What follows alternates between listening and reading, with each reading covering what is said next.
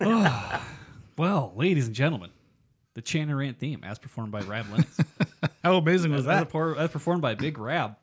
Hello, everyone. My name is Josh. Welcome to the Channer Rant podcast. With me, as always, is my bearded co-host, Mr. Andy Fuco. That's me. And if you didn't know, it's an explicit show, so you have 5 seconds to listen to something else. That's 5, 4, 3, 2, 1. Fake, as Rab would say. Yep. Listeners can review the show on iTunes, Podbean, Stitcher, Spotify, Google Podcasts, etc. Please do a little review. Screenshot it. Send it to us. We'll send you a sticker. Yeah, and also send an email to Rab thanking him for that amazing intro. Yeah, man. Go check out the Big Rab show, which obviously needs more metal drumming on it. It definitely does. He Like needs metal. He should redo his intro to something metal. Yeah, absolutely. You can send us emails and voicemails we played on air. Like us on Facebook, Instagram, Twitter, or if you're Australian, Snapchat. Join the Channer Rant Discord. Check out the Channer Rant store at channerrant.com. And this episode is brought to you by our patrons at patreon.com/channerrant. Now offering an annual membership for 10% off to support the show and keep the lights on here at the Channer Rant podcast. Last but not least, share with your friends. Especially need to keep this light on. Keep that light on. This thing's really running up the old electric bill, isn't it? Yeah, it's, I think it's LED, so hopefully it's not too bad. I haven't noticed any huge spikes. That's good. Over normal on my electric bill. Odd open. Son of a bitch. Hey, Josh. Yeah, what's up, Fusco? You know what really sticks the old drumstick right in my old pooper? No, what is that? When you've been putting all your effort into playing pipes in this competitive environment and you're just trying to master the technical skill and the musicality, quote unquote, of this monster of an instrument. And then some asshole comes out with an article and says, it's all nonsense. Let's just go back to fucking not doing any of that. Let's go back to the oral tradition of bagpipes. So now I don't know where I stand. I'm all confused. I don't know what to do with my life. We're going to talk about that today on this nice little Josh and Andy grab bag episode of the Channer Rant podcast. Yeah, we figured the people needed a rest from guest after Doogie last week. Yeah.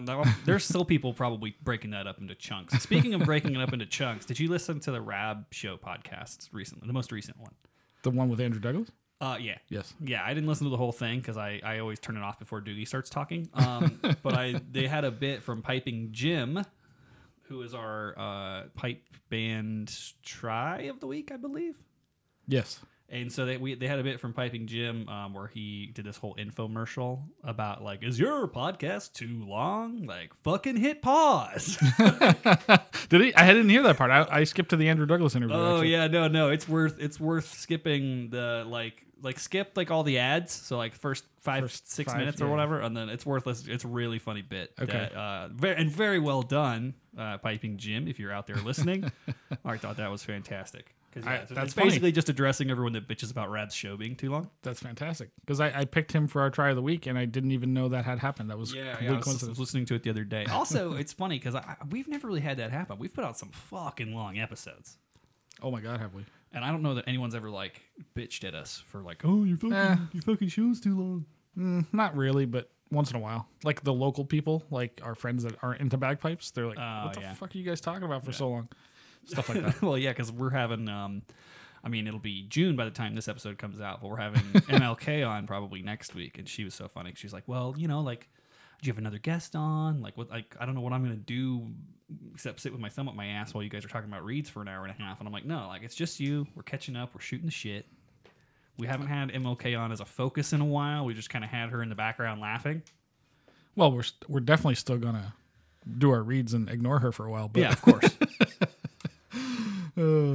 Speaking of ignoring MLK, Fusco, I wanted to thank you on air for very successful production of the LVCS Digital Burns Night thing that we did last Saturday after the show.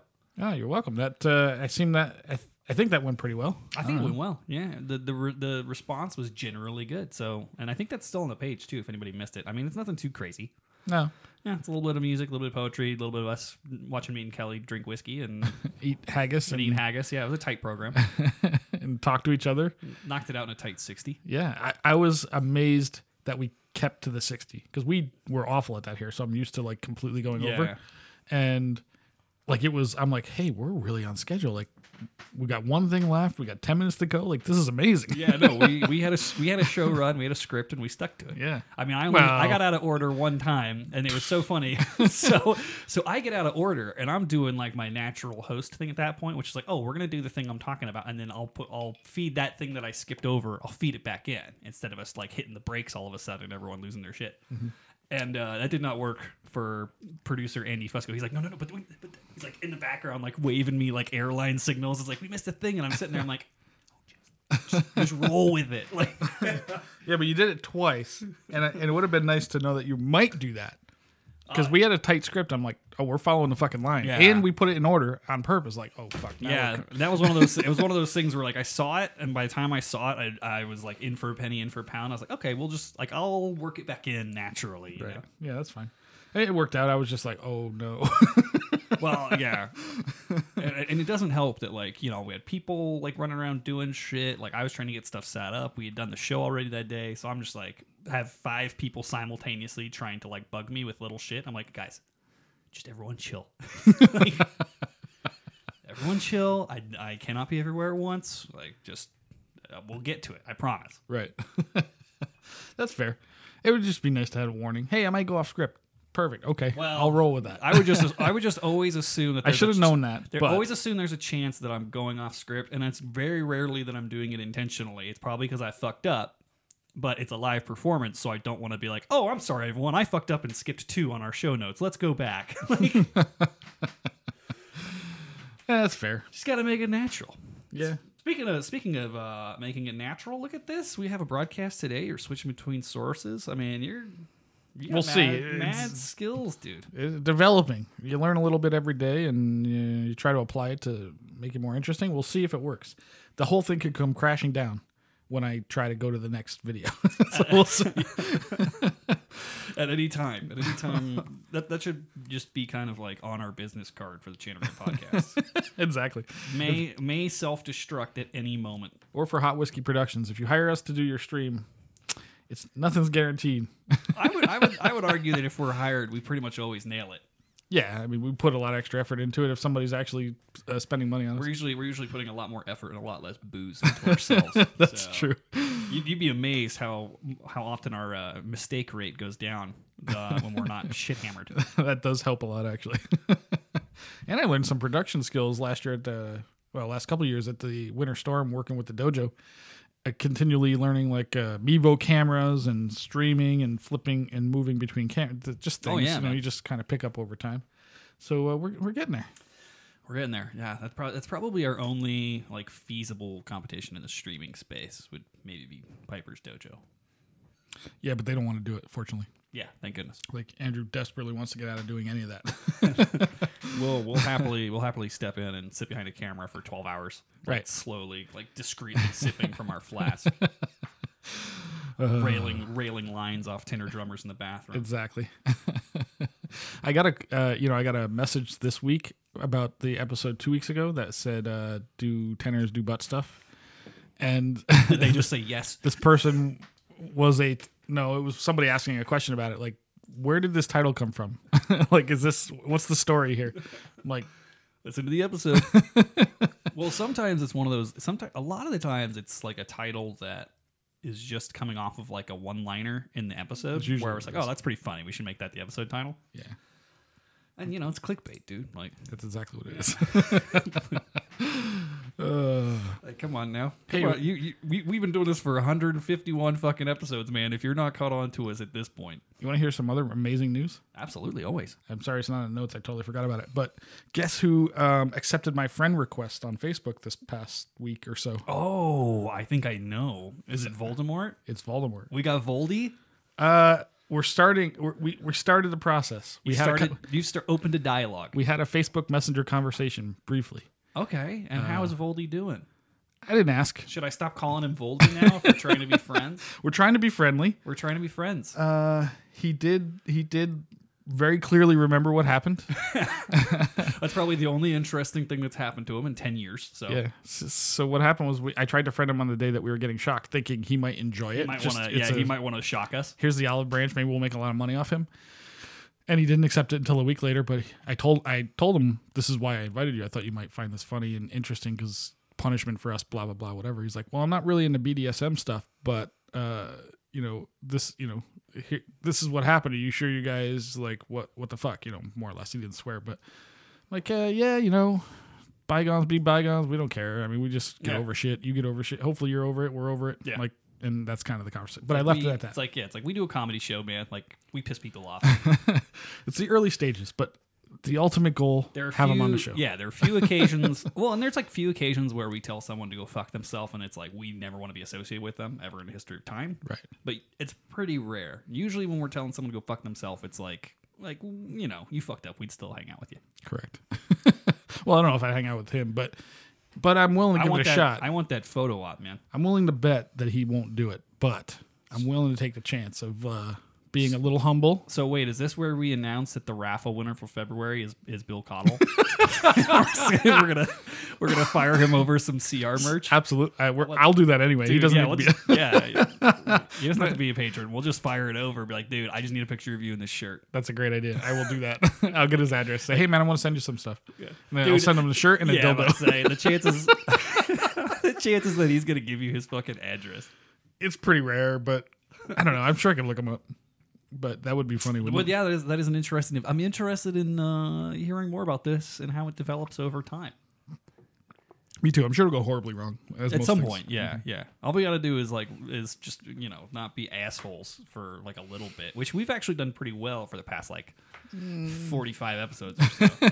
Yeah, but I do genuinely want to try to extend the olive branch. I'm not like trying to fuck with him or anything. No, I got no beef. And it would be nice to sort of like get it, let's hear his side of the story, or whatever. I don't know, or not, whatever he wants to talk about. I don't care. I'm about to say, yeah, we can just talk about fucking bagpipe shit. Yeah. Okay, so since Bill Cottle's not the raffle winner, apparently, do you want to announce who our February raffle winner is? Right. Yeah, but if you do a drum roll with me. Okay, so as some of you may know, we raffle off a free piece of merch to one of the patrons every month, and this month's winner is Courtney Harler. Hey! Our local friend. Which hopefully she hasn't won before. I can't remember, but I don't believe so. I don't think so either. I don't think I've ever seen her in our merch. I haven't either. But I will definitely send her a shirt. I'll send it to myself first. I'll cut it up so her cleavage hangs out, and then I will that's smart. give it to her. But yeah, Courtney, congratulations. Let me know what you want, and I will get you a shirt. Yeah, check out the Chanarant store at chanarant.com and send us your size and preference. She likes it big, I hear. I mean, nothing would surprise me at this point. Speaking of people who like it big, the Piper's Dojo. Ad read. Insert ad read here. I don't know. We don't know where we're going on this one yet. Well, it's so funny. So I've been talking to Andrew a lot lately about a project he's working on, and I don't think it's like public knowledge. He doesn't want us to say anything. I'm not going to say anything about it. But I forgot how much I like just shooting shit with Doogie, man. He's nuts, but. He's a good kind of nuts. Yeah, he's the kind of nuts that I jive with. When he's in a good mood. So Dojo promo for us is still going on. Fuck you, Rab. I heard yours is ending and ours is still going, so we win. As we always do. So you could get your $1 off your 30-day premium test drive at chantarant.com/suckless. I think you can do .com/dojo too. I think I made that. I think I made like a less offensive one. And just never put it in the show notes. Oh. What about the Make American Piping Great? Oh, again? Yeah. You can go to makebagpipesgreatagain.com and get $1 off your premium test drive. That was also a wonderful one. It was like some joke. Yeah. Did we actually spend $11 on buying that URL? Yeah. Oh, yeah. Well, I did. I've yet to reimburse myself, but yes. That's fair. Make bagpipes great. I'm holding on to that one, what was it again? Makebagpipesgreatagain.com. Okay. Yeah. I'm sure we could sell that. I think so, too. Eventually. Yeah, I think we can definitely sell it. I think Joe will buy it for $50. When in doubt, sell it to Joe. Sell it to Joe. He'll do something with it. Speaking of Joe... it's probably early. We should do a little bit more before we do our phone read. Break it up a little bit. Yeah, so let's talk about Discord and Patreon real quick. Starting with Patreon, we mentioned it at the beginning of every show, but Patreon is exploding, and I love it. Our Patreon crowd is amazing. There are people who get access to these live streams more than anybody else, and occasional not safe for work stuff that we'll post on Patreon because we can't do it on our YouTube channel. I still don't think I've posted your ass tattoo video because I feel like I needed to edit like the reveal. There was no something. reveal. Yeah, you there's gotta put no the reveal. reveal. But there's lots of stuff. There's the set back half, which is still an edit process. To be honest, the back half of the most recent up to the line, whatever, Big up to the line, Grace Note, whatever it's rant called. thing, yeah. There's like 4 hours of that, which is fascinating because everybody gets shithoused. Oh Like, yeah, the other last guys 4 too. hours are rough. It's fantastic though because everybody's so hammered. It's great. So that's gonna go out That's on gonna Patreon. that's gonna go to Patreon audience only. We still have the The Stewart Stewart extra stuff. part 2, yeah. which was like the extra stuff after the interview, which was possibly some of the best parts. Yeah. We've got to get him back on. He's not doing anything. Yeah, he's bored. I'm curious. What do our fans? Who do they want to see on the show? If you're interested in us Yeah. asking somebody and chanting them, who would that be? Yeah, should we get the snake charmer back? I don't know if that'll ever happen. We I could saw try. it. Did you see that whole thread on like the Which Rab one? Show Facebook with the snake? And she like popped in and was like Oh, defending no. herself. Oh, No. we'll talk about it after the break. Ooh, I did not know about this. All right. Yeah, no. So yeah, the CR Patreon, you should definitely check it out. We're going to try to start putting more behind the scenes stuff there as well. Just, when we can. We're still behind on fucking editing episodes, so I think I'm going to like start 3 in a can, right? Yeah, I think Fucking I'm hell. just going to start like Twitch streaming me editing episodes. That'll be like our new content platform as you can watch Josh drink and edit. Let's do that, and I'll do the same thing. I'll be working at the dojo reviewing goddamn people clapping for 17 hours, just streaming this. I got a funny one for you. I don't think I'll get in trouble for telling the story. I can wait if you want to wait till we get to this kind of stuff, or I can tell you now. Let's do it after. Let's do it after when we get to like topic banter session. Our little grab bag area. The only other thing I wanted to plug was the Chanarant Discord. Chanarant.com/Discord. Oh, the Discord is amazing. You got to join the Discord server, man. It is fun. It is the social media of the future. We have the 10 of us that are on there have the most. We have a lot. We have a lot. Fun. We have a lot of fun, and we're trying to expand it a little bit more. And we're probably going to do a little more gaming stuff that won't be like streamed. It'll just be like getting together and playing Jackbox and playing fucking what was that one we played last night? Project Winter, which is like a betrayal. That was pretty game. fun. That Wasn't was it? a fun game. Yeah. Can you imagine 8 people that we actually know fucking with each If other? it was a bunch of Chanaranters, it would be fucking hilarious. Yeah, it's a really fun game. We just tried it out last night, Josh and I think if we start doing like instead of like remember how we used to do like happy hours and stuff, we'll just do like gaming sessions once a month or something. Like And just hang out. everybody play this, everybody play that. We'll pick free games maybe. Or whatever. we'll usually pick free shit, and then we'll see if we can do that. I think that'd be fun. I just want to betray Jeremy over wanna and get- over again. I want to be the traitor and just hack him in the. That was the funniest thing about playing. Was like we were playing with strangers, except for like me and Fusco were the only guys that knew each other on the team. Well, no, because I think the rest of that crew knew each The other. other, they seem to know The each other. like 4 or 5 guys. I think it's like 8 players. And like start of every game, like it was just like me and Fusco going into the woods to figure out who's gonna kill who first. Yeah, I was like, I don't trust you, but I'm going to go with you. If I die, it was him. Yeah, it's one of those things where it's like, all right, I'm gonna go with Fusco. He might kill me. One time I was the bad guy and he never trusted me again the rest of the game. Like it's random. It's probably not me. Well, I got you pretty bad. Oh my god, did you ever? One time I was a bad guy and I was just like, it's Fusco, it's iron, it's iron. Yeah, oh my god, and then that one time when nobody believed me and it absolutely wasn't me. It was 100%. And they're like, no, I saw him hack at somebody, like, and they all killed me. Like, god damn it, guys, it's not me. Dude, I'm telling you. Yeah, that game, I literally, the guy who was like calling me out, like I literally followed him into a bunker, like tried to kill him in the bunker, but like I missed, and he just like ran. He was like, it's bagpipes, and nobody listened, and they were all chasing me. They all killed me. I'm like, well, god damn it. But it's really fun. What I like about it is it feels like a board game. Yeah, it does. It has a really, like, we're all sitting in a room playing like an interesting board game together, and it's really cool. So No, it's pretty fun. It's a board game where you get to murder your friends. yep. And then, anytime Fusco goes in the woods with me and doesn't die, he knows that I'm innocent. Because he's like, I'm You alone. had your chance, It's yeah. like, I'm alone with bagpipes. He's going to kill me if he's bad.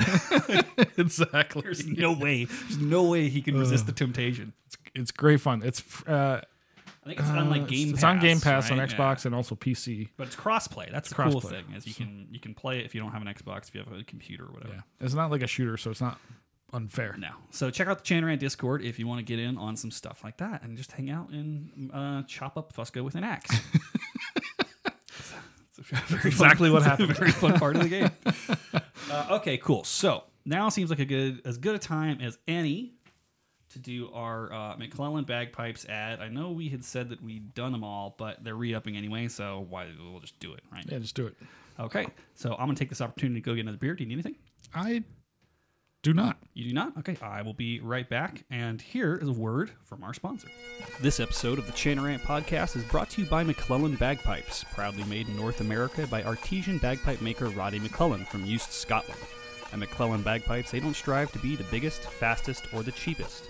They do, however, meticulously craft a small number of the best-sounding and most beautiful-looking bagpipes in the world since their beginning in 1988.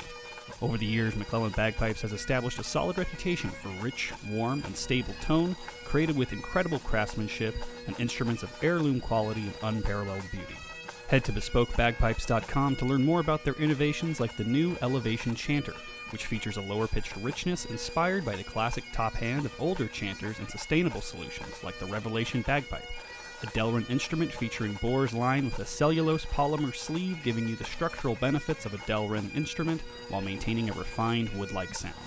Check out McClellan Bagpipes' diverse line of instruments and learn more about their restoration work on vintage bagpipes by visiting their website at BespokeBagpipes.com. McClellan Bagpipes, born in Scotland, made in the USA. So I'll talk to the chat and we'll be silent for a bit.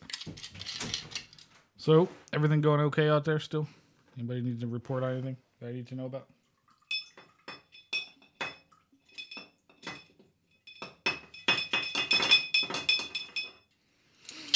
I have nowhere to go tonight, people. Nothing to do. It's bad news for Josh. You forgot your beer.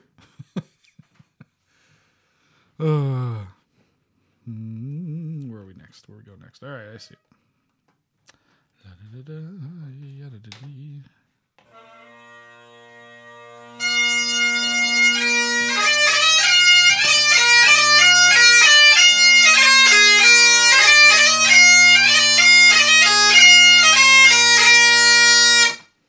Oh, I was just going to grab the camera and turn it towards you. Oh, my drone cut out. So this episode brought to you by McClellan Bagpipes, which I'm currently playing. Wow, that is amazing. Those are what are those? These are the Revelation bagpipes with the Elevation Chanter. Wow, that is fantastic. Sent to me by McClellan Bagpipes, care of Joe Brady, along with some Waken District swag. Of course.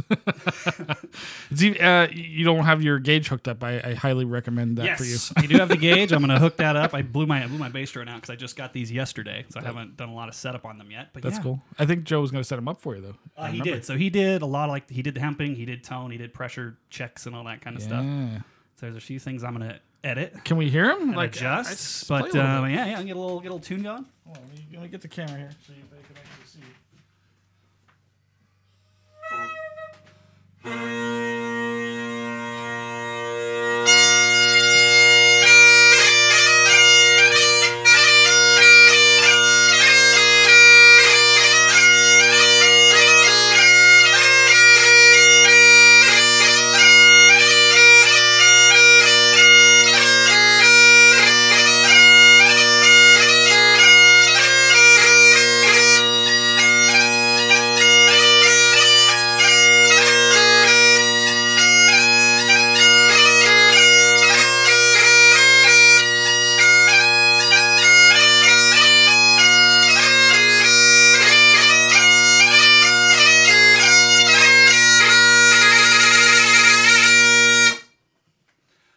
I love these things.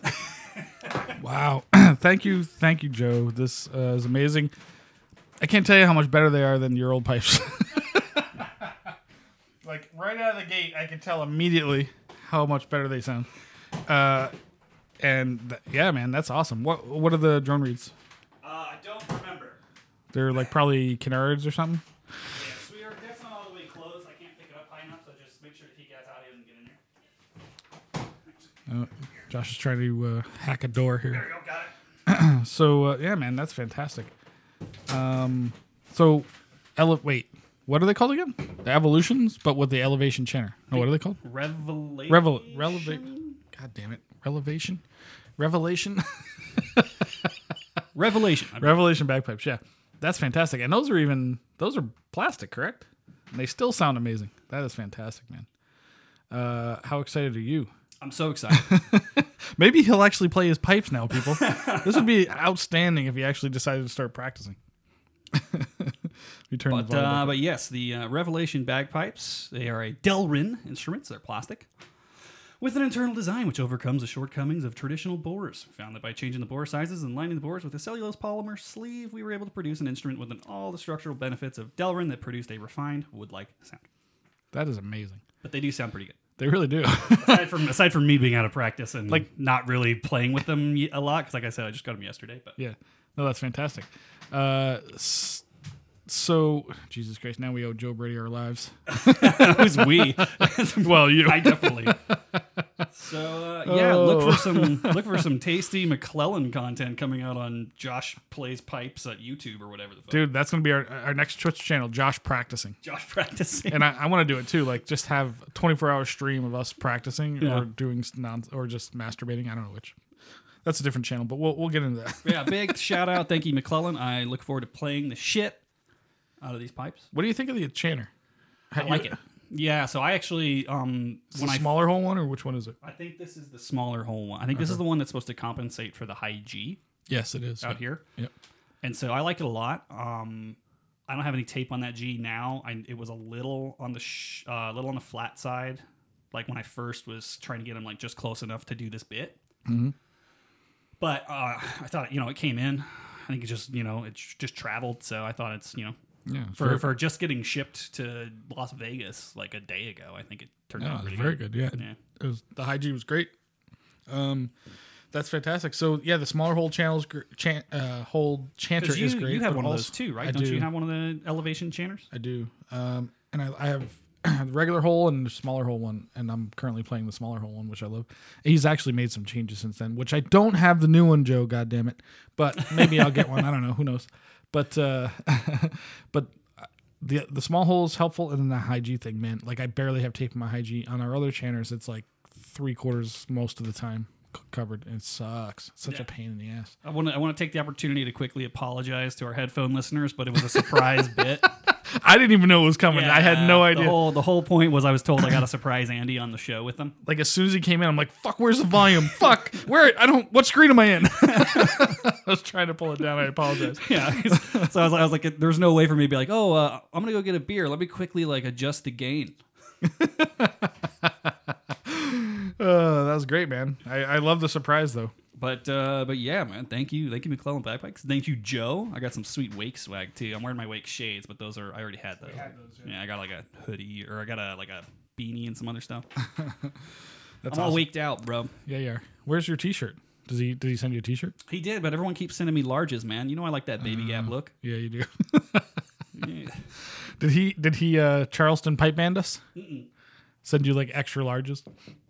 Oh, I think he sent me a large, but yeah, that's fair. Awesome stuff. Thank you, McClellan Bagpipes. Yeah. And that'll be a fun part of the audio edit for sure.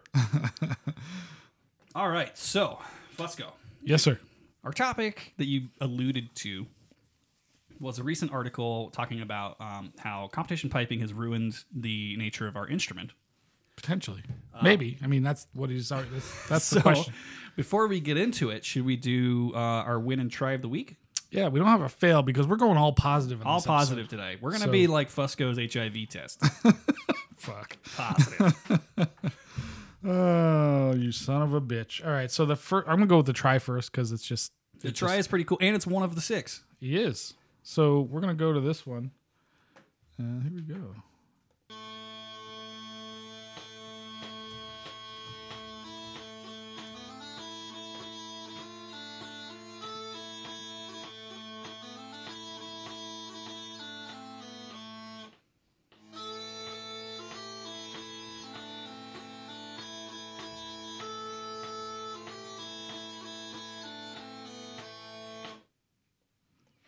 I might have fucked that up. I might not have had the sound going. Can you check? No, I think it was good.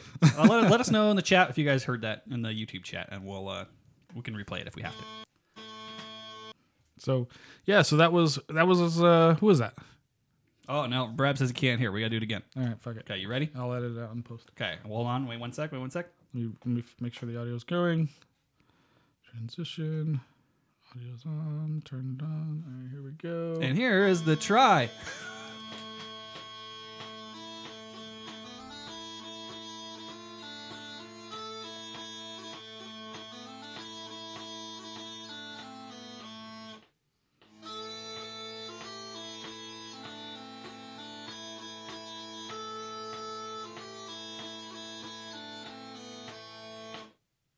All right, hopefully that worked. If not, we'll share the link. Yeah, we're gonna share it either way. But So what do you think of this? This is our, once again, good friend Piping Jim.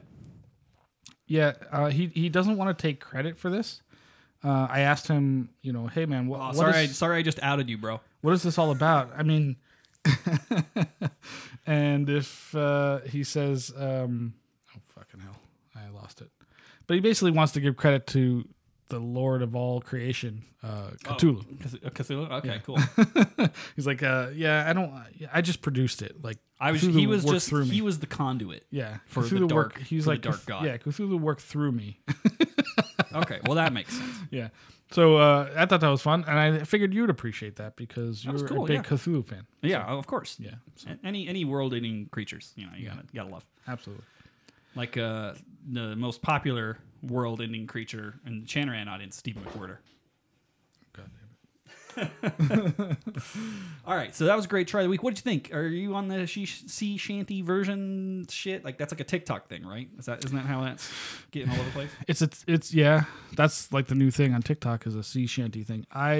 I heard one because Ozzy Broad sent me one, and it was pretty cool. And then there's a whole rabbit hole, but I haven't gone down it. I'm about to say, isn't it mostly just like the same bit we did with Bollocks and Fiddle like 2 years ago? Yes, 4 years, 5 years, 5 years ago. But like they're way better at it. But still, the bit's been done, people. Jesus. Yeah, go to the Las Vegas Pipe Band YouTube page, man. It's been done. So yeah. Cool, man. So our win of the week is just something that I just discovered. I was completely unaware of this young lady, and I promise I didn't pick it because of the way she looks, although that's not bad either. But my thought on this was maybe this will, and I didn't know we had the surprise today, but I thought maybe this would inspire Josh to actually pick up those small pipes that he bought. Pick up the small pipes a little more? And practice them, because when you hear this broad play, holy moly. This is just going to be my new Twitch channel will be me trying to sight read stuff in my small pipe. And I really want to know more about her learning style and stuff, but she's featured in the article that we talked about briefly. But so let's take a listen to this. Let me switch over to that. Switch to this screen here.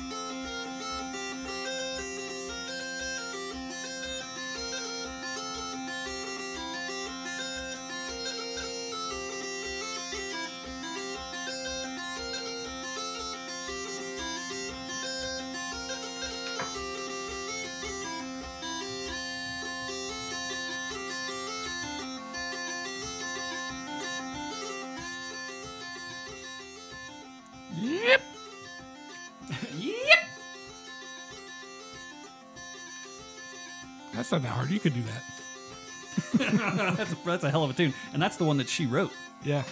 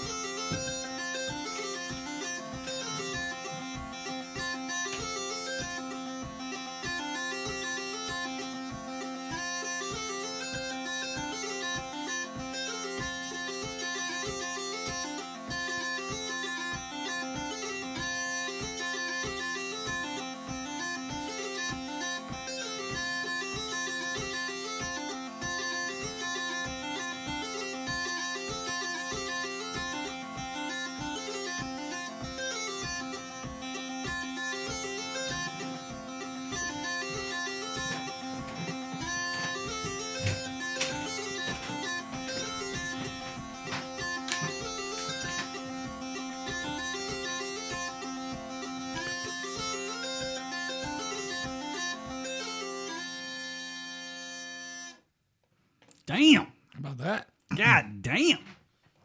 So maybe Rab's in the chat. He can actually help us. How the hell do you pronounce her name? Yeah, that's true. Brigdy Sham What if it's just Shambu? like bridged? Bridge? Or Maybe bridge. Bridget? Is that like a Gaelic for Bridget? Maybe We might have to. We'll get it. We'll get the correct pronunciation from Rabbi. Shambule. I don't know, but I love it. Yeah, she's awesome. So apparently, like there's a funny thing when we get into the article here and this is how I discovered it, was reading through the article. But that's going to lead us into our topic, I suppose, which is Well, you got a dojo story too? Did you have a dojo story you wanted to tell that we'd put on? skip it for now. Skip it for now. Okay. So our topic is this article, and it was circling around on the socials, and basically it's this opinion piece that competition piping and like the regimented nature, and I'm painting with a very broad brush here. We'll get into the specifics. Yeah. The competition piping and the nature of how structured and rigid it is somehow unauthentic to like Highland music. Is that a fair, very broad description? Yeah, to you? yeah. Essentially, this person Hamish, what's his name? Wait, so Rab is saying Breege Campbell. Breege Campbell, yeah. So this guy Hamish Moore wrote an article that showed up in Piping News, I think it was, but talking about how, basically bringing up the discussion of, and it seems like his opinion is that competition piping is ruining. I don't know if I'd say ruining, but I'm going to go with it. Ruining the music that could be. Yeah, or is somehow damaging to like trad music. Maybe I think he's saying in piping in general. You think piping in general? Yeah, I think that's where he's going here, because he cites a lot of other people that play a lot of other styles, I suppose, and how like this militaristic sort of focus on competitive piping technicality instead of musicality is not good for the art, I guess, if you will. So, which I'm not a crazy technical type pro person, but I'm kind of in that camp. I definitely lean that way a little bit, but I also I mean, I think that when it comes to competition piping or like the style of piping that most of us learn when we're in bands, it's like artistic expression within the confines of technical accuracy, right? Like you have opportunities for like a take, like I'm going to hold this note longer, I'm going to do this, but there's like a right way. There's like a right way, and I think that's what this is getting at somewhat. It's like there's a right way and a wrong way, whereas in other forms of like music making, maybe not so much. Right. The thing the people he seemed to be attacking, if you will, are the staunch, hardcore, like, if you will, traditionalists, right wing. And traditional, what does that mean? I mean, it could be. It depends on how far back you go. Yeah, right? I know, exactly. So it's like the hard. Like think the of like the traditionalist of 1940 is very different than the traditionalist of 1882. Like think about the old. You gotta exactly. think about how much the music has changed. The old school, like the old piping judge sitting there, like giving you the evil eye down his nose at your P-Brock because it's not exactly the way it's written in the book or whatever. Like, and P-Brock was, and they talk about a lot of this in the article. The 95-year-old judge at the Worlds who farts actual dust and like has his testicles tucked into his ski-doo spot. Like, yeah, that guy might think of things a little differently than us. Right. And they definitely do. And it's interesting because there's guys like, I'm going to say like a Robert Matheson type, who I know you don't know him, and I only know him a little bit. I don't know him personally, but I know of him. Like, he was incredibly creative in his day, but also he seems to be very traditional as well, which is interesting to me. As a judge, he seems to be very traditional, but he used to push the envelope all the fucking time. And then now he's like, well, you know, I don't know. I don't know him that well. I don't want to put words in his mouth, but he definitely seems to toe the line of very traditionalist now. And I wonder why that happens, or I don't know. Maybe I wonder. Stewart, sometimes I think I've heard him sort of talk about this in private rooms in the corner of somewhere, like, you know, like it's supposed to be enjoyable music. It's not supposed to be like, all right, hardcore technical analysis all the time. It's supposed to be music. So I get that. Yeah. Like, and I wonder if maybe the thing we're dealing with now might sort of shift us into another direction potentially. But there's so many things in this article I want to touch on. But one of the thing that grabbed my attention that I wanted to talk about it today was something very rock and roll that this girl we just played said. So, so I don't know who the guy commenting on her was, but they're talking about serious piping versus competition piping, et cetera, et cetera. And this person says, apparently somebody critiqued her on Twitter saying, I hope she doesn't give up on her serious piping in favor of the folky stuff. She has too much talent for that. And apparently she responded to that by saying, define serious piping. So that's very rock and roll of her, I think. It's like, yeah, like, who are you? Like, fuck off. Like, what does that mean? You know, what does serious piping mean? Like, what the fuck? So that's really interesting to me. And the concept of like, what's like the folky stuff is goddamn fun to listen to. I mean, I enjoy a good pipe band medley. Don't get me wrong. It's often like technically brilliant. Very often, like the technical side doesn't go away just because it's folky. Like, I mean, when you hear someone like Briege, I believe is how Grab is telling us to pronounce it. I will get that corrected eventually, and I'm very sorry if she listens to the show. We'll have her on. She doesn't. But like, if you listen to someone like that, like, I'm not hearing like fuck ups. I'm not hearing crossing noises. I'm not hearing bad tone. I'm not hearing fucked embellishments like when I was playing sitting down on my new pipes over here. Like, I'm not hearing any of that shit. No, she's obviously very good. So it's like, I think that's a great question to find serious piping. Like, I mean, isn't the form of piping that you work on? Like, I mean, that makes it serious, right? Like, I know that's the big question. Like, where do you take this thing? And Doogie talks about this sometimes. Like, he this is one of the things he pays us to say is like he's so over the MSR medleys, solo piping, everything's always the same kind of thing. I mean, I'm very badly paraphrasing, and I wonder if other people are too. It's like, I get it. You got to pick something to go after, because what else are we playing for otherwise? Nobody wants to listen to bagpipes. Not only structured the same, but at the higher levels, literally the same fucking tunes 90% of the time. Correct.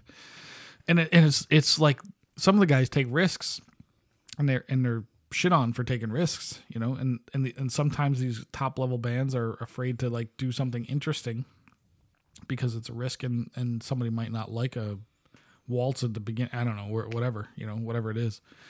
And especially the lower grade bands, like, because they're just trying to get a handle on the instrument, if you will, like they just follow the formula, which I don't know. It's still interesting. There's still good stuff, but it's been going on so long. I've been in this so long that's like, So I really need to hear, I mean, like, am I ever going to hear a rendition of the children's song so good that I like the tune? I don't think so. Never. Like, it would almost like never happen. Not in a million years. It would be really difficult. Because I've heard it 700 billion times, and I just never want to fucking hear it again. Right. Like, so that leads me to, like, you know, the Joe Brady Wake and District people who learn from the guy in Canada.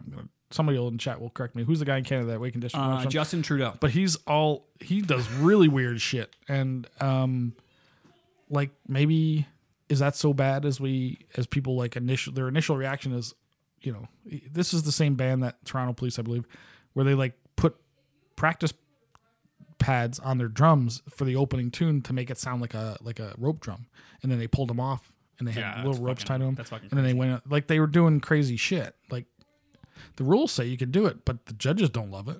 They fucking crucify you for it. Yeah, but I would also argue like there's cracks appearing in that. I mean, It's happening. I would accredit the last 2 Invery wins to cracks appearing in that. You think so? Yeah, I don't think I think those same sets executed that same way, even like 5 years ago, would have not been top 3. Because they just would have been too. Well. I think they would have been too radical. I think people would have looked at it and be like, "What the fuck are you doing, Stu?" So maybe that's a good sign. Like I think that's. But like, it's such I a would slow moving. Yeah, I mean, So slow. I think that. I suppose that how I would address the issue of like defining serious piping, right? Great episode title idea. I already wrote it down in the notes. We're good. But I think the way that I would describe it is like, seriousness comes from tone for me, like establishing good tone and technical correctness, right? Anything else beyond that, I mean, like I said, you can listen to trad piping and tone's good, blowing's good.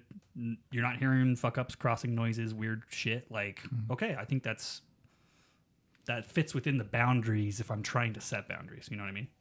But you could play whatever the fuck you want as long as your tone's good and your technical movements aren't sloppy and shitty. And maybe that's how I would define it for me personally. Yeah, and maybe that's fair, like a bare minimum of like technical competence. But like, and we talked about this last week a little bit, but like pipers and musicians in general so hard on each other, and I'm hard on myself. I'm hard on other people. I get it.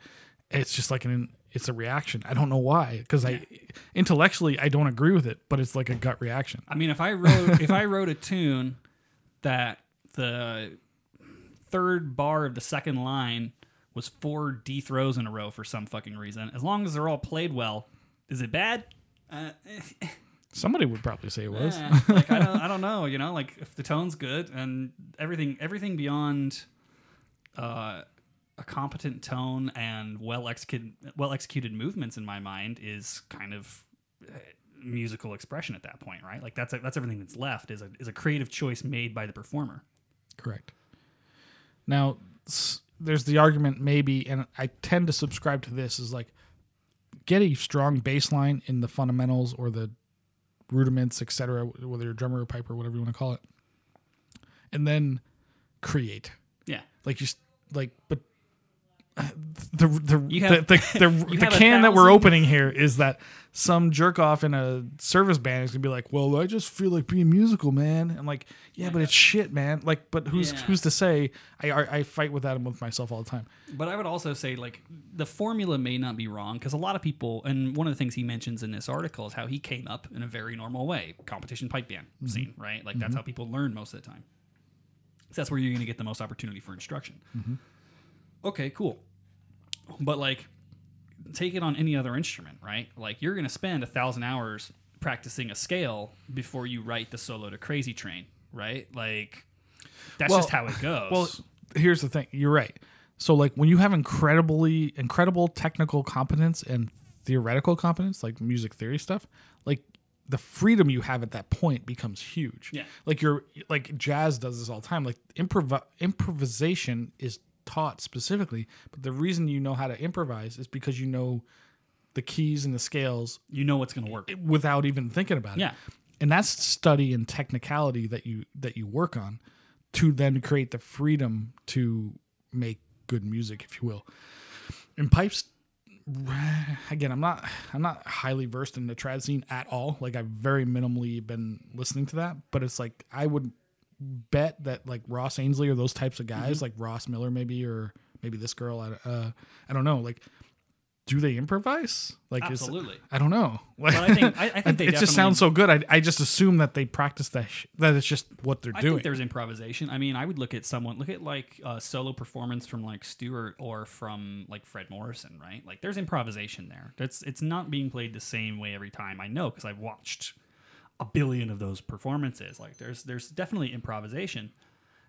But also, like, when they run up a fucking chromatic scale on a bagpipe in the middle of a hornpipe, like, they're not hitting every note because not every note works. So I think a lot of that is knowledge of theory. Like you talk about, like, hey, like if I'm going to do a run here, low hand to high hand, Right. I know what I'm skipping because of practice and attention to detail and all that kind of stuff, you know? Right. Knowing your arpeggios, if you will. Yeah. Yeah. I mean, same thing that you would do on piano, same thing you would do on guitar. Right. You know what the key is in your end, you know it works. But how much time and effort and study does it take to get there? A lot. Right? Incredible amount. And it varies from person. It varies from person to person. Like who's a better guitar player, Andre Segovia or Jimi Hendrix? They're both fucking great guitar players. One is a supremely non-improvisational classic guitarist. One is fucking Jimi Hendrix, right? Like Bluesy and like super like usually improvising straight to tape. Right. For a lot of songs. Yeah. That's the there's the question of like also have they been touched by the hand of God, if you will, in some way? Some of those people. I'm sure quote unquote. I'm sure a lot of classical musicians got touched by a lot of hands that were closely associated with God. But Probably not in a good way. That's what we call the bad touch. But no, I mean, I that's kind of the framework that I personally use when it comes to that kind of stuff. Like, because you know me, I like freaking weird kitchen piping shit, and you know I'll put slurs where they don't belong and stuff like that because I'm had a few beers and I feel like making people go, oh, what the fuck was that? Mm-hmm. But Yeah. you know, I mean, I think my favorite improvisational piece obviously is when you're marching along to Green Hills and you just hit a low G every other note. I do that shit all the time in mass bands. It's fantastic. I have fallen down and I've had to have someone hold my pipes. I was laughing so hard. Laughing so hard. Like, that's joy, man. That's joy for the piper. I mean, it's miserable for the drum major who fucking hates you for it. So, can we take a 2-minute break? Yeah, absolutely. And I want to come back to another quote from this article. Yeah, absolutely. So let's take a quick 2-minute break to the audio audience. They won't notice anything. And I'll hit the chat a bit because you got all the chat time while I was trying to set up your surprise and blow out everyone's eardrums.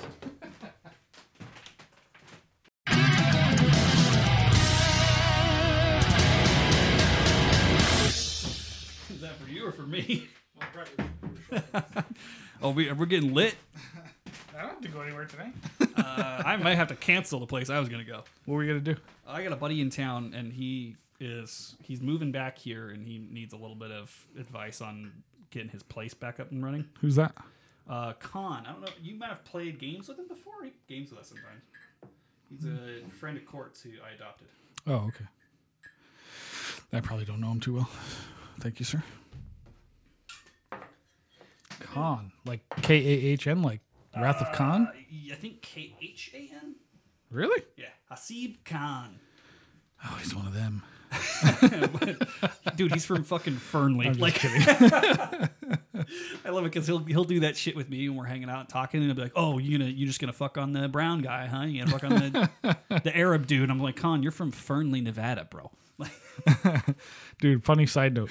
When I was working at the bank, you know my buddy Rick. yeah. So we went to a Ricky house. Vegas, baby. Yeah, Ricky Vegas. We went to a house party with another guy that worked at the bank, and he was good dude, Muslim of some sort. You know, but that's all I remember specifically. But we went to his house to a house party, right? Was that the guy that looked like the dude from Disturbed, or was that a different guy? Yeah, he had shaved head. yeah, Yeah, that probably. You met him once? Yeah, or I met twice? him. I met him at like a New Year's party or something. Probably. Yes, absolutely. He was always hanging out. I think with I us. met him at the New Year's party where someone rattled off on the roof. That's correct. I bet he was there. So anyway, By rattling off for our international friends, that means shooting gun. Well, somebody shot a gun off the roof should of my this fucking be house. in the episode? I don't care. Yeah, I mean, No, who it's cares? just be for chat. It's pretty funny. But so anyway, I went to his house party and he had a pool. We're just a few of us hanging out, maybe 10 of us or whatever. And so at the top of his refrigerator, he had a Quran. And I was like, oh, I've never seen one of those. And so I grabbed it and I'm like, and it's all in whatever that fucking it's all in language Arabic. is. So I'm like looking through it and he comes up. He's like, you are not supposed to touch that. I'm like, what? He's like, you're a fucking infidel. Like, or not, he didn't say that. He didn't say it that way, but he's like, you're a Christian or whatever. And I'm not, but I was raised that way. Like, you can't touch it. I'm like, oh my God, I'm so sorry, man. I didn't know. I just thought it was interesting to me. I just wanted to see it. And I was like, oh God, I'm going to be killed now. Like, I'm in his house with his family. Oh my God. So did you find out he was fucking with you? No, he was serious. I put it down. Dude, I'm so sorry. I'd be like, bitch, you got people over at your house. If you got shit that people aren't supposed Like, to touch, put it away. Put it in your room. Listen, I was trying to be respectful. I don't know. What the fuck do I know? Put it next to your lube, man. So, all right, we coming back? How are we doing this? I don't know. We'll just be back. Come back into it. All right. I'll open with some of these comments. So in the chat, we got some good comments coming up. Heather talks about how it's supposed to be enjoyable. It's not supposed to be torture, which is the opposite of how she learned when she was a kid. And if you didn't hate it, you weren't doing it right. And that's a common story. I think a lot of people that did piping early on, or let's just say like not in the last 20 years. Mm-hmm. Fuck, even in the last 20 years. I mean, I started in like 2003, and it was like embrace the suck was the culture. Well, that wasn't that a term that Lauren started? That's a term that's used a lot in like workouts in military stuff. Yeah. Okay, she brought it to us then. Okay, but that's true. I mean, that's very true. But that's more the physical side of it, especially when you're struggling with your instrument. I think, isn't it? I don't know if the music is like suck. Yeah, I don't know. I mean, don't get me wrong. We could go off on a whole other tangent about like how we should promote more physical fitness in bagpiping, but that's a whole different thing. Because like even like in piping and drumming, like that's a lot of physicality there, and I think that people can, technique wise or mentally be further along than their body is like letting them do because of the physical restrictions of what they're doing. Yeah, definitely. And that's why you should just play small pipes or goose and make sure you're having enough fun to where you don't quit. Maybe that should be the whole thing. But so you had another. I want to get through a couple more of these things. We'll get to the quote that you wanted to pull out. We talked about during the break good bagpipes, bad bagpipes, and how we often on this show talk about how, especially in the United States, there's a lot of perception of people like, oh, I just don't like the sound of bagpipes, and it's because they probably didn't hear them executed to a decent ability. Mm-hmm. Tonally, I mean, more than anything, because no one's going to know what a crossing noise is. Right. And then the other thing is the culture of she writes, the culture of the competition scene doesn't allow for the variation of improv. And the point that I made there that you missed that I think you might want to give your 2 cents on was competition versus performance, right? Like competition is a kind of performance. You're performing for a judge. Mm-hmm. But to me, I take the approach to both of those things very differently.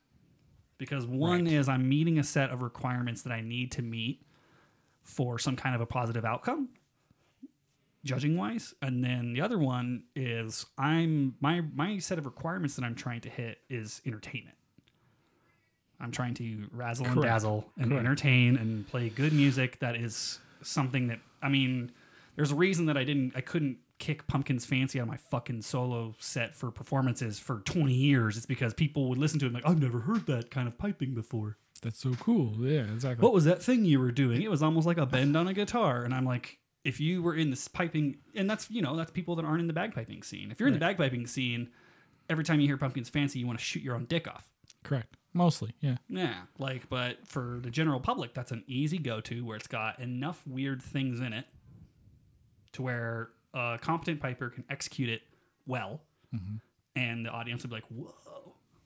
Yeah, absolutely. Because I've never heard any variation of like kitchen piping or trad piping or anything like that. If Fred Morrison played the fucking something Scottish at the Rainbow Library in Las Vegas, like people's heads would explode. They would literally paint the ceiling with their brains. Their heads would explode. Absolutely. There'd be orgasms in the audience. They'd be like, "What the fuck did I just watch?" Right? Correct. Like, they have no idea that's possible. That would ruin them for piping forever. Like, correct. They would never want to listen to you and me ever again. Like every other local player, every time they were at a wedding or a funeral or something here in Southern Nevada, like that piper would just be the little fucking 4-inch cuck compared to the 10-inch BBC that was Fred Morrison's performance. Correct. You know what I mean? Yeah.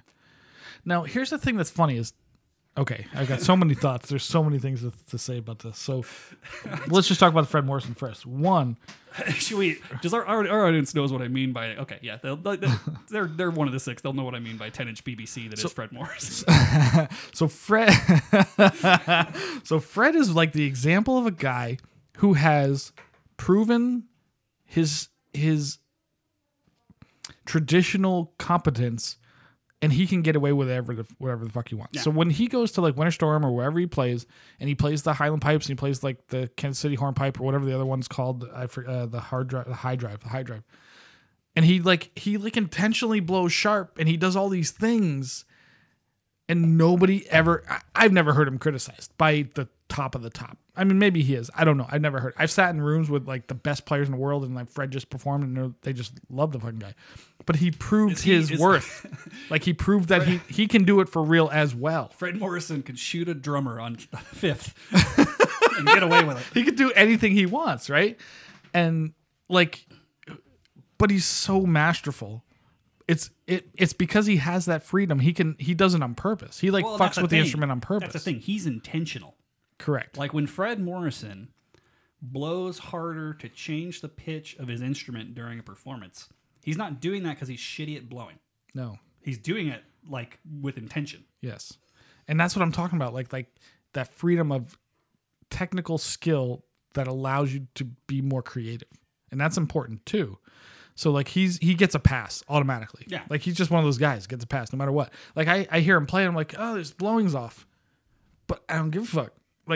Like who the fuck am I to say his blowing's off? I don't even think about it because it's Fred fucking Morrison. I would not say that. I would never tell him that. You know what I mean? So there's that. But then going back to the competition side of it, like I agree that competition serves a purpose, right? What else would we, how often would you play pipes if it wasn't for competition? At this point in my St. Patrick's Day? Yeah. Burns Night? Is that it? Yeah, I mean, that's dude, if anything, COVID. Like your funeral, like not solo. I'm talking like band type situation. Oh, what else would you play for? I wouldn't play shit. Parade, maybe. Yeah, but who wants to do those? We don't do parades. Fuck that. Like, so it serves a purpose, and I'm not against the idea of competition because it gives us a reason to play. But I understand the idea of like it creates this like what would you call it? Like a well, it sucks in the air, so that everything becomes very it's a fucking samey. It's a fucking black hole. Like the thing for me when I think about and my personal experience, and I've talked about this a little bit on the show, especially for the past year, right, where I've just been like had no motivation. Mm-hmm. I've had the same fucking band tunes for 2 years, and like part of it for me has been really trying to rediscover playing shit that I want to play for myself for no reason. Mm-hmm.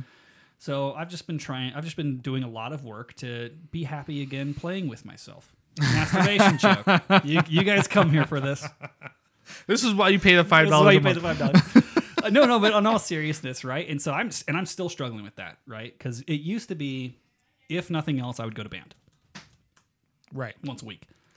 The problem I have lately with my band life, and this is no kind of indictment of our band or the current situation it's in, which is dire. I mean, everyone's in this situation. When it comes to band stuff, it immediately, like, a pigeonhole starts to form with what you're doing and then is immediately filled with pigeons. Because, oh, what can I expect? I'm going to have an hour of listening to, like, maybe 2 bars of one tune played by 4 different people, right? And then I'll play it a bit, and then... So, and part of that is paying dues. Part of that is like, hey, I got to be here because I got to be supporting these people because I care about them and I care about their musical progression, right? Yeah. I think that where I've fucked up and where I still don't have my way back to where I want to be is I got to have separate time with playing that is just shit that I want to play the way I want to fucking play it. Right. And this is why we're just going to end up Twitch streaming our practices now. Because why the fuck not? I'm not even kidding about that, though. Like, no, I mean, it's a good idea, right? Because, one, there's accountability. There's accountability, which is important. Because you're putting yourself out there for people to critique you. So, like, I've recently posted a couple of videos of me playing with Tim and various things. I'm like, I'm just waiting for somebody to shit on me. And because I know I'm not that good, man. Like, I'm pretty okay. Yeah. You know what I mean? So, but like it makes me want to be better. It gives me some reason because we have nothing right now. And this is the challenge of right now. Competition gives us a reason to work. You and I are like competitive, or a lot of people are competitive. And you hear about all the UK bands, like many of them haven't even done a single fucking thing since all this started because that's all they live for is like going to the competition, hanging out in the beer tent, having a good time. Let's see what happens. And that's that's great motivation for them to play, but they're not solo players. They're not the ones that want to go. And you don't have to be a solo competitor. Yeah. Like, go play in your local go play for the fucking old folks home or the goddamn library system or whatever the fuck it is. Dude, I play in my fucking backyard for my neighbors. Like, well, that too. Like, but I like I don't the online thing. Like, gives me a reason to want to get better. I don't bitch about 180 decibel mariachi until 11 o'clock at night, so they don't bitch about me bagpiping at like noon. Right. Well, your neighborhood's a whole fucking thing. But although I will say this, pre-COVID, especially my neighbors that are on like the short side behind my back fence, they used to have fucking parties with like live mariachi bands, and that was the shit. Because I would just sit, I'd get my lawn chair. That's great entertainment. I'd get my lawn chair, I'd put it on top of the table that was in the backyard, and I could kind of see, and I would just drink my beer and freely enjoy the mariachi music. Like, I enjoy mariachi music. Really, anything cultural is interesting to me. I don't know, dude. Live music's live music, baby. I don't give a shit. I'll listen. But let me go into this go back to this article, and we'll see where this goes. So I'm going to read about 3 paragraphs because I found this fascinating. Do you know who Gordon Duncan is? I do. Gordon Duncan is a legend. Yes. Like, now. And he was probably 20 years ago up till now, right? I hadn't, again, we're from the United States of America. We know shit about the history of it, like the details that led into what makes good piping today, blah, blah, blah, right? So yeah. So they granted, I will say this, and I'm sorry to interrupt you. That's okay. The only reason I know was because I grew up with Angus, and Tannehill Weaver CDs and fucking Doogie McLean CDs were common in the household. Right. So and you probably heard a lot of like really interesting piping going on during those because, but and it's a lot of Gordon Duncan stuff. Like, Robert Watt was highly influenced, a good friend of Gordon Duncan, and highly influenced by him. And so many pipers are. I didn't know that. Big time. He loves that guy. Like, that's a big influence to him. Should we get Robert on someday? Someday we should. I don't know if he'll talk to you, but maybe. I just like called him a cock with teeth like one time. One time. The people misunderstand what we say sometimes. He does look like a cock with teeth. Like, what are you gonna do?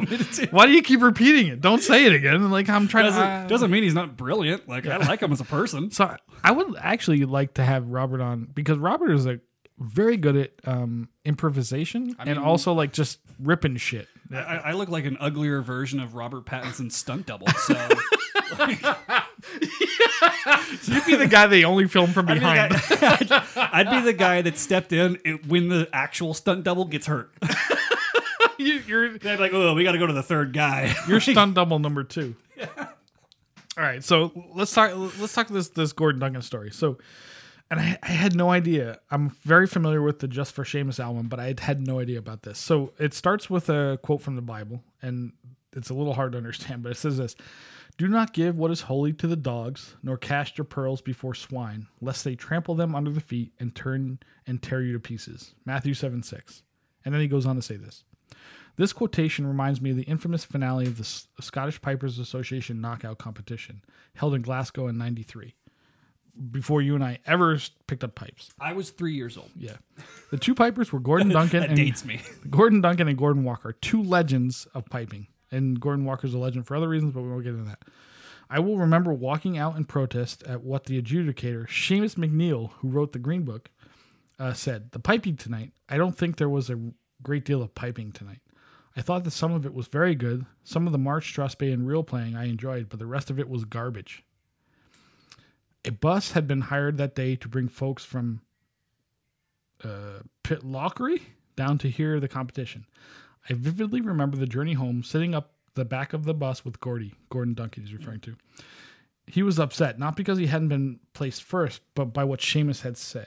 I promised Gordy that I would phone Ian Green of Green Tracks Records, which is a tune, and the next morning I suggested to Ian that he give Gordy a record contract. Immediately he did. In his own beautiful way, Gordy had the perfect 3-word response to Seamus McNeill in naming his brilliant debut album Just for Seamus. So like Gordon Duncan, who became a legend with this album, Just for Seamus, which he did like just shit that nobody ever does. Like the tunes he wrote are phenomenal. Like the trad type playing, I have no idea. I wouldn't say it started with him, but man, this guy is a fucking legend for that. That's just rock and roll right there, dude. So big time. He's like, all right, fuck you. Like, but this guy is Seamus McNeill is like the guy who, of maybe the modern century other than Donald McLeod, of of like the 1900s Yeah. that like created what it is to be a bagpiper, I guess. Right. So I find this fascinating. Like, all right, fuck you, I'll do it my way. Like, okay, that's so Frank Sinatra, which Americans understand. I was about to say, it's such a Chanarant move. Like, hell Like, yeah. Not only am I'm gonna do an album and I'm gonna name it after you, you fucking cunt. Yeah, that's brilliant, which I absolutely love about him. But, you know, like, Gordon Duncan has been such an influence to so many people, like, that are modern geniuses today. This is the 90s, so what, 30 years ago or whatever? Was he died in 2005? I don't remember when he died, but something I like think it was like early 2000s. yeah. So, like, that's, like, okay, so what do you do with that? Like, how do you feel about that? I mean, it doesn't surprise me, right? Like, that story would not surprise me if it was told in 2003. It wouldn't surprise me if it was told in 2013. 2020. Like, Like, you get those guys that are like, this is those crap. you get those old crusty cunts that will be like, that can't see the forest through the trees, right? Like, it's just like, dude, what are you doing? Like, we're playing music here. And how stodgy do you have to be to have that kind of a performance not like stir something in you, you know? Mm-hmm.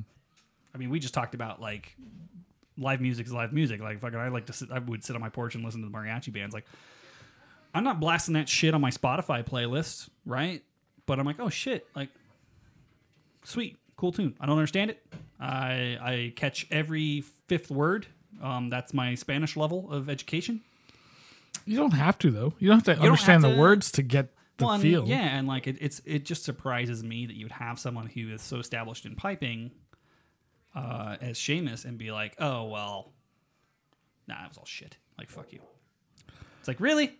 What's so fascinating is that he said this was shit, and then both of these guys are piping legends at this point. Well, let me put it this way: I knew both of their names. I did not know who fucking Seamus McNeil was. Seamus McNeil Absolutely. was. Like, How fucking fascinating! like I is said, that? I was 3 years old when this happened. I wouldn't start piping again. I wouldn't start piping for another 10 years from when this happened. And I know both those guys. I don't know who the fuck Seamus McNeil is. I can't say that I've ever heard Seamus McNeil play. Maybe somewhere on a recording, but I only know his name because I've seen it written in the Green Book. But this is also one of those things, and other shows have gotten into this. We've talked about it before. Like, how many people in the piping community are considered like tastemakers, right? Mm-hmm. That haven't picked up a fucking instrument in 20 years. Like, especially when you get to UK shit and the worlds. Mm-hmm. Like, could you imagine? Could you imagine a chef? Let's do an analogy. And here's a chef who is a food critic now. He's telling you that you're shit, but he hasn't cooked a meal in 20 years. You'd be like, fuck you. You don't know shit about shit. Like, Right. all right, here. Like, that's what I would want to do. I'd be like, all right, here's my pipes. Fucking show me something. Show me, yeah. Show me something good. I fucking the dare big- you. That's the big argument with critics, though, in general, right? It's like show me that you know what the fuck you're talking about, Mr. I played in a grade 1 band in 1955.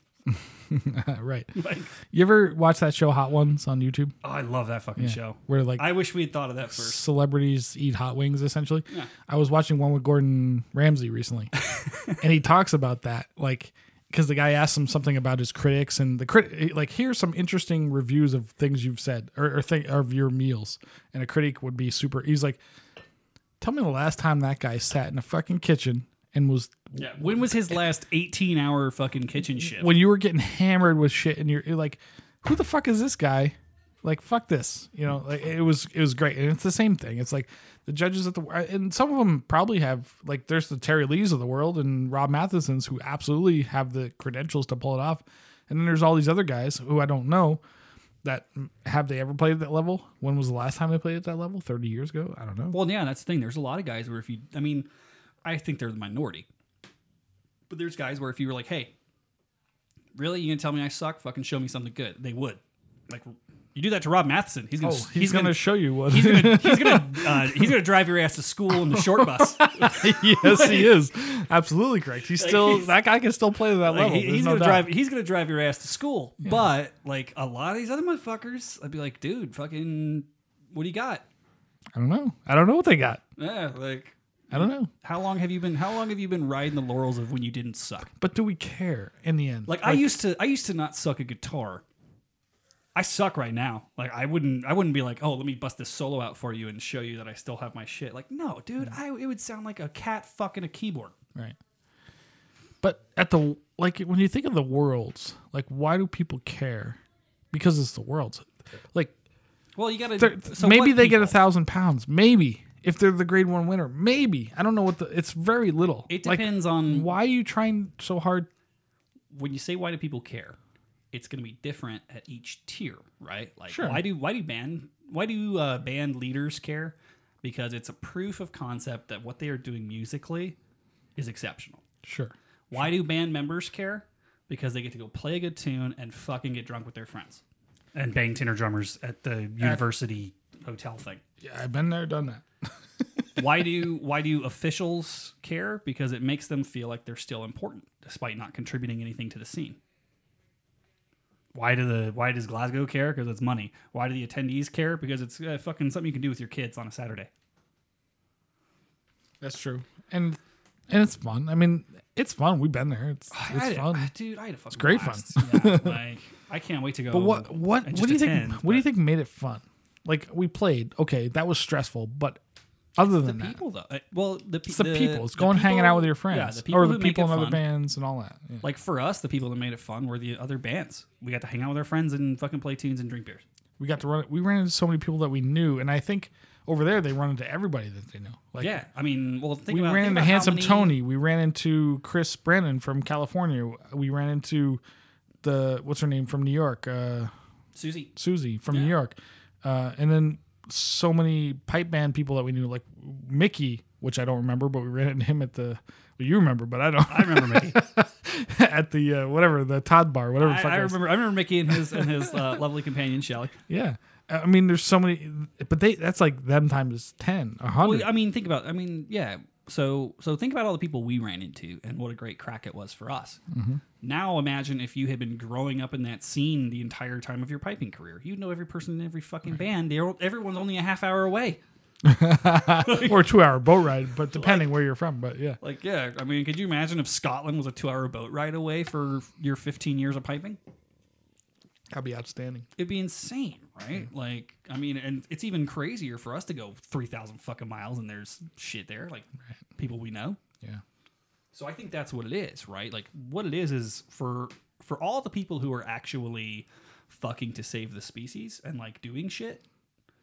It's I get to see my friends, I get to play a good tune, I get to hang out and have a good time, right? And maybe I win something.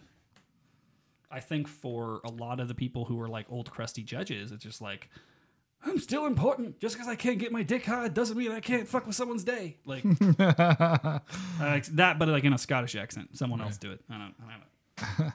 Hey, somebody actually judges best looking band still, which we won once. Well, it was deportment, right? Deportment, yeah, best looking essentially.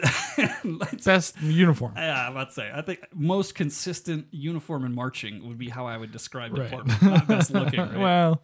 Well, they had us, so that helped. That's true. Yeah, we have had an upbringing of focus on exercise and dental care. So definitely, you and I offset the Rocket and fucking. Definitely. I mean, we're no Handsome Tony, but no, that band won grade 1 best looking that day for sure. We definitely offset some of the like medians for looks of men in pipe bands. The Booby Prize, yes, exactly, Hoineke. We won the Booby Prize once, as did... It's the only fucking thing we won. It's the only thing we ever won. But I'm okay with that. Listen, models, hot chicks on Instagram all over the world are winning life because they're the best looking. I'm okay with that. I'll be the best looking pipe band. The only reason I'm like changed my career focus to potentially save people from certain death, either via medical situations or a burning building, is to build up enough karma to come back as an Instagram model. So male Instagram model a thing? Or are you going to be a female Instagram model? No, fuck, dude. Male Instagram model is not going to get me shit. I want to go to Dubai. I'm going to need tits. Like, no. If I don't have tits and a tan, there's no way that I'm going to live the lifestyle to which I would like to become accustomed. Definitely not. Either an MMA fighter or a tits and a tan. Yeah. That'll get you to Dubai. I want BJ double BJs in Dubai. Thank you very much. Which means I need to get reincarnated as someone, you know. And then my third round of reincarnation, I'll be like a fucking rock or Andy's anal plug or something. Who knows? You don't want that. It'll be just like the just like the scene in Interstellar before they go into the black hole. Things will phase out of existence. I'll see myself from the future and just like reach out, like, help me. Morse code on the fucking bookshelf. So, should we call this thing? I got to fucking piss. So, I think so. Let's get into some final thoughts, Fusco. Our main topic, obviously, is competition pipe being death to creative music. It's a broad brush. Obviously, some of the stories in this art, and I'd highly recommend y'all read the article. We'll share it in the link or something. Yeah. Since I was a kid playing heavy metal music as a teenager, I remember we had many discussions as a band about this, where 3 of the 4 of us very much were appreciative of amazing technical skill because it allowed you to do so much. Where the 4th guy was like, yeah, man, grunge is great. I'll just fucking hammer at my instrument and not be that good at it. Like, I've had that discussion for 100 years. Like, I think you have to maintain some sort of level of technicality to actually be able to play good music, but it's not like a be-all, end-all. And I don't think we should... competition should not be the be all end all in the end, or at least not the technical side that like MSR is God concept. Yeah, because MSRs suck. It's not fun, and also it's not fun to listen to or to play. And also, I think that the climate, the more traditional climate, assumes that both things aren't valid. One will be and one won't be, right? And it's like, no, dude, like they can coexist. Like, it's the same fucking people playing awesome trad shit that if you put them in a grade 2 contest, they would win. Mm-hmm. So don't be a stodgy old cunt about it, and just appreciate that it's 2 different bottles you're drinking from. Yeah, I think that's key is expectations, which is life, right? Expectations are everything.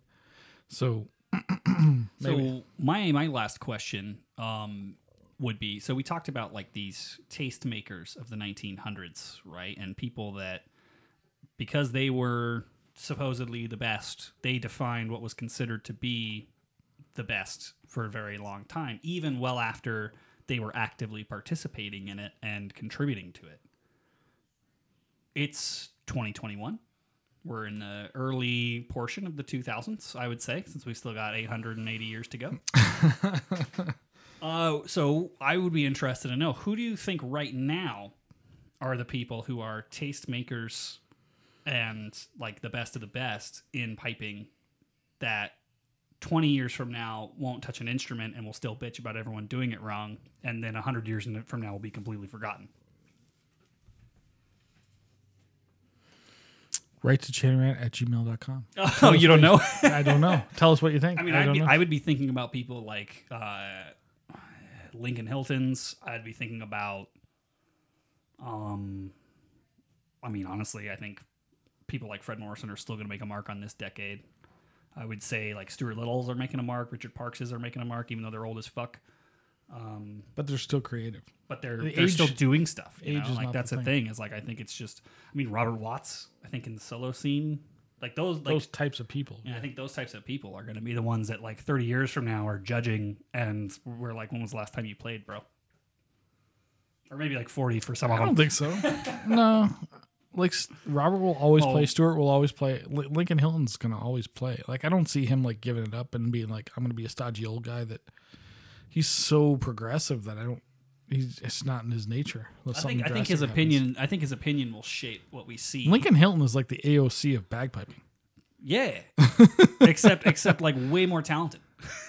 Well, yeah, but don't get me wrong. I'm a fan. It's unpopular opinion, but I'm a fan of AOC. But like, well, she's got great tits, but like Lincoln Hilton, I think is going to be just. He's so far. He's like, I would say he's more like the Elon Musk of bagpiping. He's so far fucking ahead of everybody else right now. Yeah, that's probably a better analogy. Like he's so far ahead of everybody else that like we're gonna be playing catch up for a while. Yeah. Yeah, maybe he was touched by the hand of God, Maybe. Or he was or touched by a priest. I don't know which. Or fingered by the hand of Satan. One or the other. Either way, he made him a deal with the devil, and he's outstanding. But yeah, I would just say for my closing thoughts that there's it's so weird when it comes to like right or wrong ways to do it, right? The way that I frame it, and I can only claim to have some kind of control over the way I frame it for myself, which is serious piping is good tone and technical accuracy, and then that opens up a world of musical creativity that you can do whatever the fuck you want to with. Right. But it's not musical creativity if you can't fucking play a D grace note.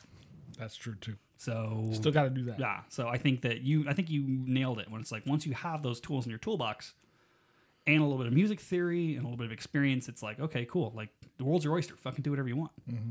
Yeah. But playing the Rakes of Mallow at fucking 150 beats per minute, that is not the answer. that is not the answer. And with that, I will thank everyone who tuned in for this episode of the Chain Rant Podcast. We will catch you all next week with MLK. And I'm going to go ahead and play us out.